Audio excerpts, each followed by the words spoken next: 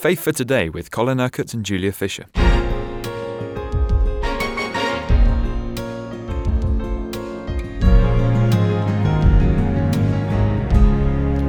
Is it really possible, Colin, to think positively in every situation and overcome all our negative attitudes? That's the subject we've been looking at this week. You're going to talk about unbelief today. Your flesh will always be negative. You will never reform the flesh. You won't even be able to tame the flesh in the sense of changing the negativity that is in your flesh. Jesus knew this, which is why he said, apart from me, you can do nothing. In other words, whatever you do in the flesh is worth nothing. Which is why he didn't try to reform the flesh, but he took our flesh life to the cross and crucified it. He put it to death. He knew that that's the only way to deal with it. And so what we are to do is to die to the flesh and to live according to the Spirit. But unfortunately, those fleshly attitudes will be with us till our dying day. Your flesh will be there till your dying day. So it's learning to cultivate these positive spiritual attitudes. Now, we've covered a whole lot of negatives. They're not the only negatives, but they're ones that are related. We've talked about resentment and bitterness and anger, and the way in which we get frustrated with other people and judge them. What underlies all these things? In the sense of, is there a common denominator that will enable us to overcome all these negative emotions? And the answer to that is yes. Ultimately, our problem is one of unbelief. Now that might seem strange, might sound odd at first. But you see, what is unbelief? Unbelief is, now listen to me carefully, it's not acting according to God's word. You see, you only believe the word of God when you do it. Not when you simply say, I believe the scriptures are true, I believe the scriptures are the word of God. That's not believing them. Believing the word is doing the word. So, when we act in all those negative ways, we're not doing the word. I'm sure most of us remember that scripture, that we are to be doers, not hearers only of the word. Would it be true to say that we're not really true believers unless we are doers? Absolutely. That to be a believer is not to be able to recite the creed, where we know a series of truths about God. We've got to live it. But we've got to live it. We've got to live those truths. We've got to see the word of God being outworked in our lives. So you see, all those negative things that we've been talking about this week, especially the judgment that we were talking about yesterday, are a contradiction to God's word, which means if we indulge in them, we are not believing God's word because we're not doing God's word.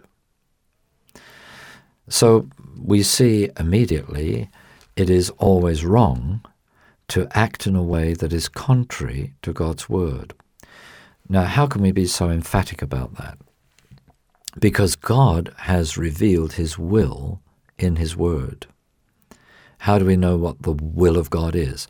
Well, you only have to read the scriptures, and you see in the New Testament what the will of God is, how we are to live as believers.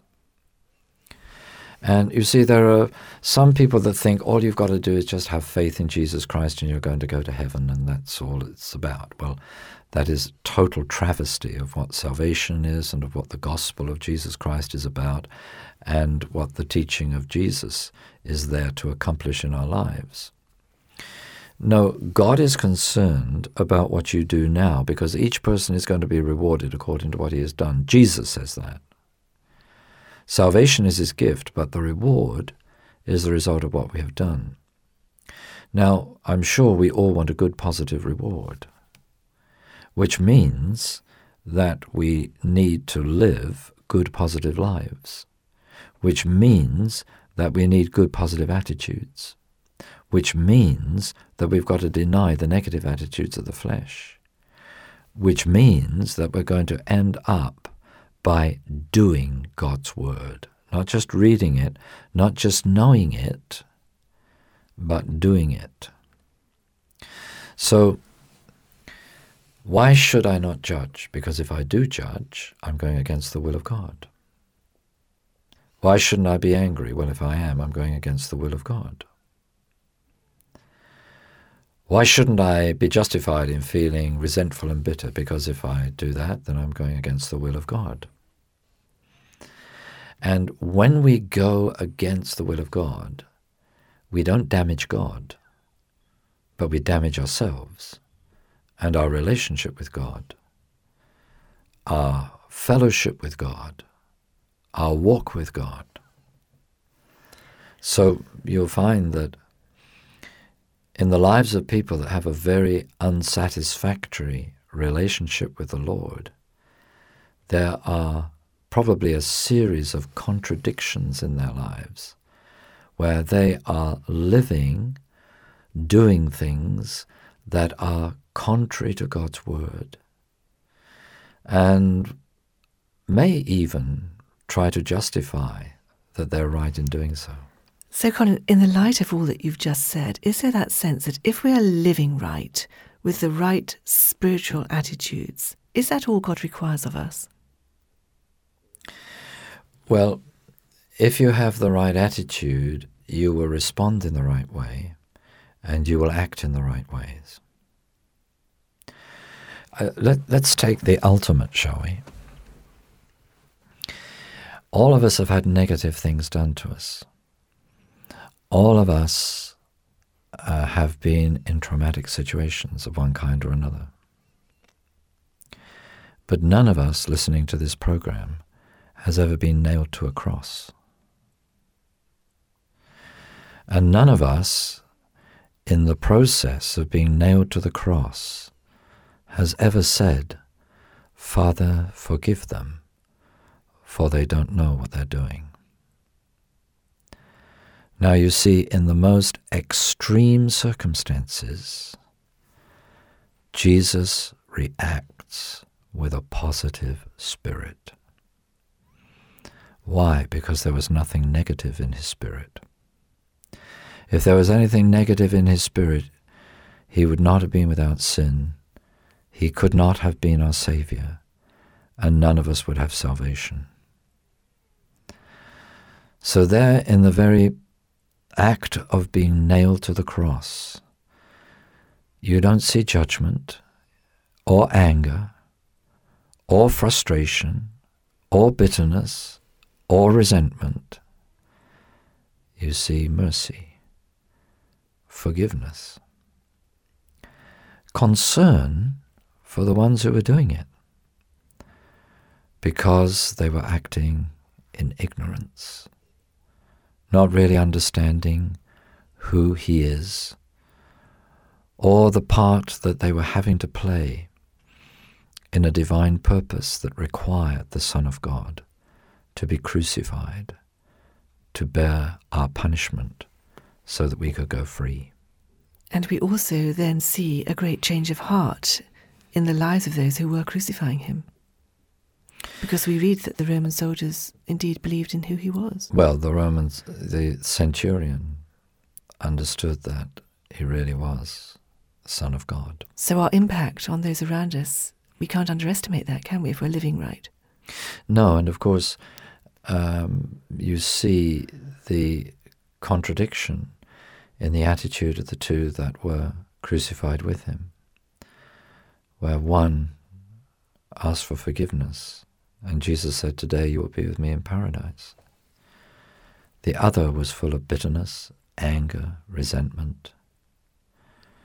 He could see no further than his anger at what was happening to himself.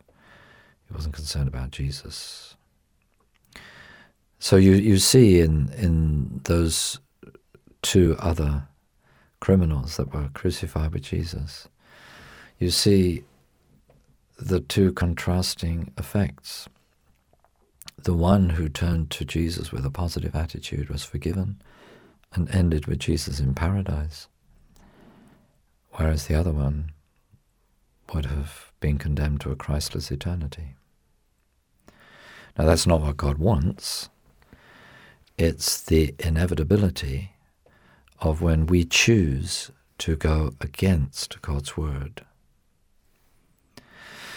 It's as simple as this, really, Julia.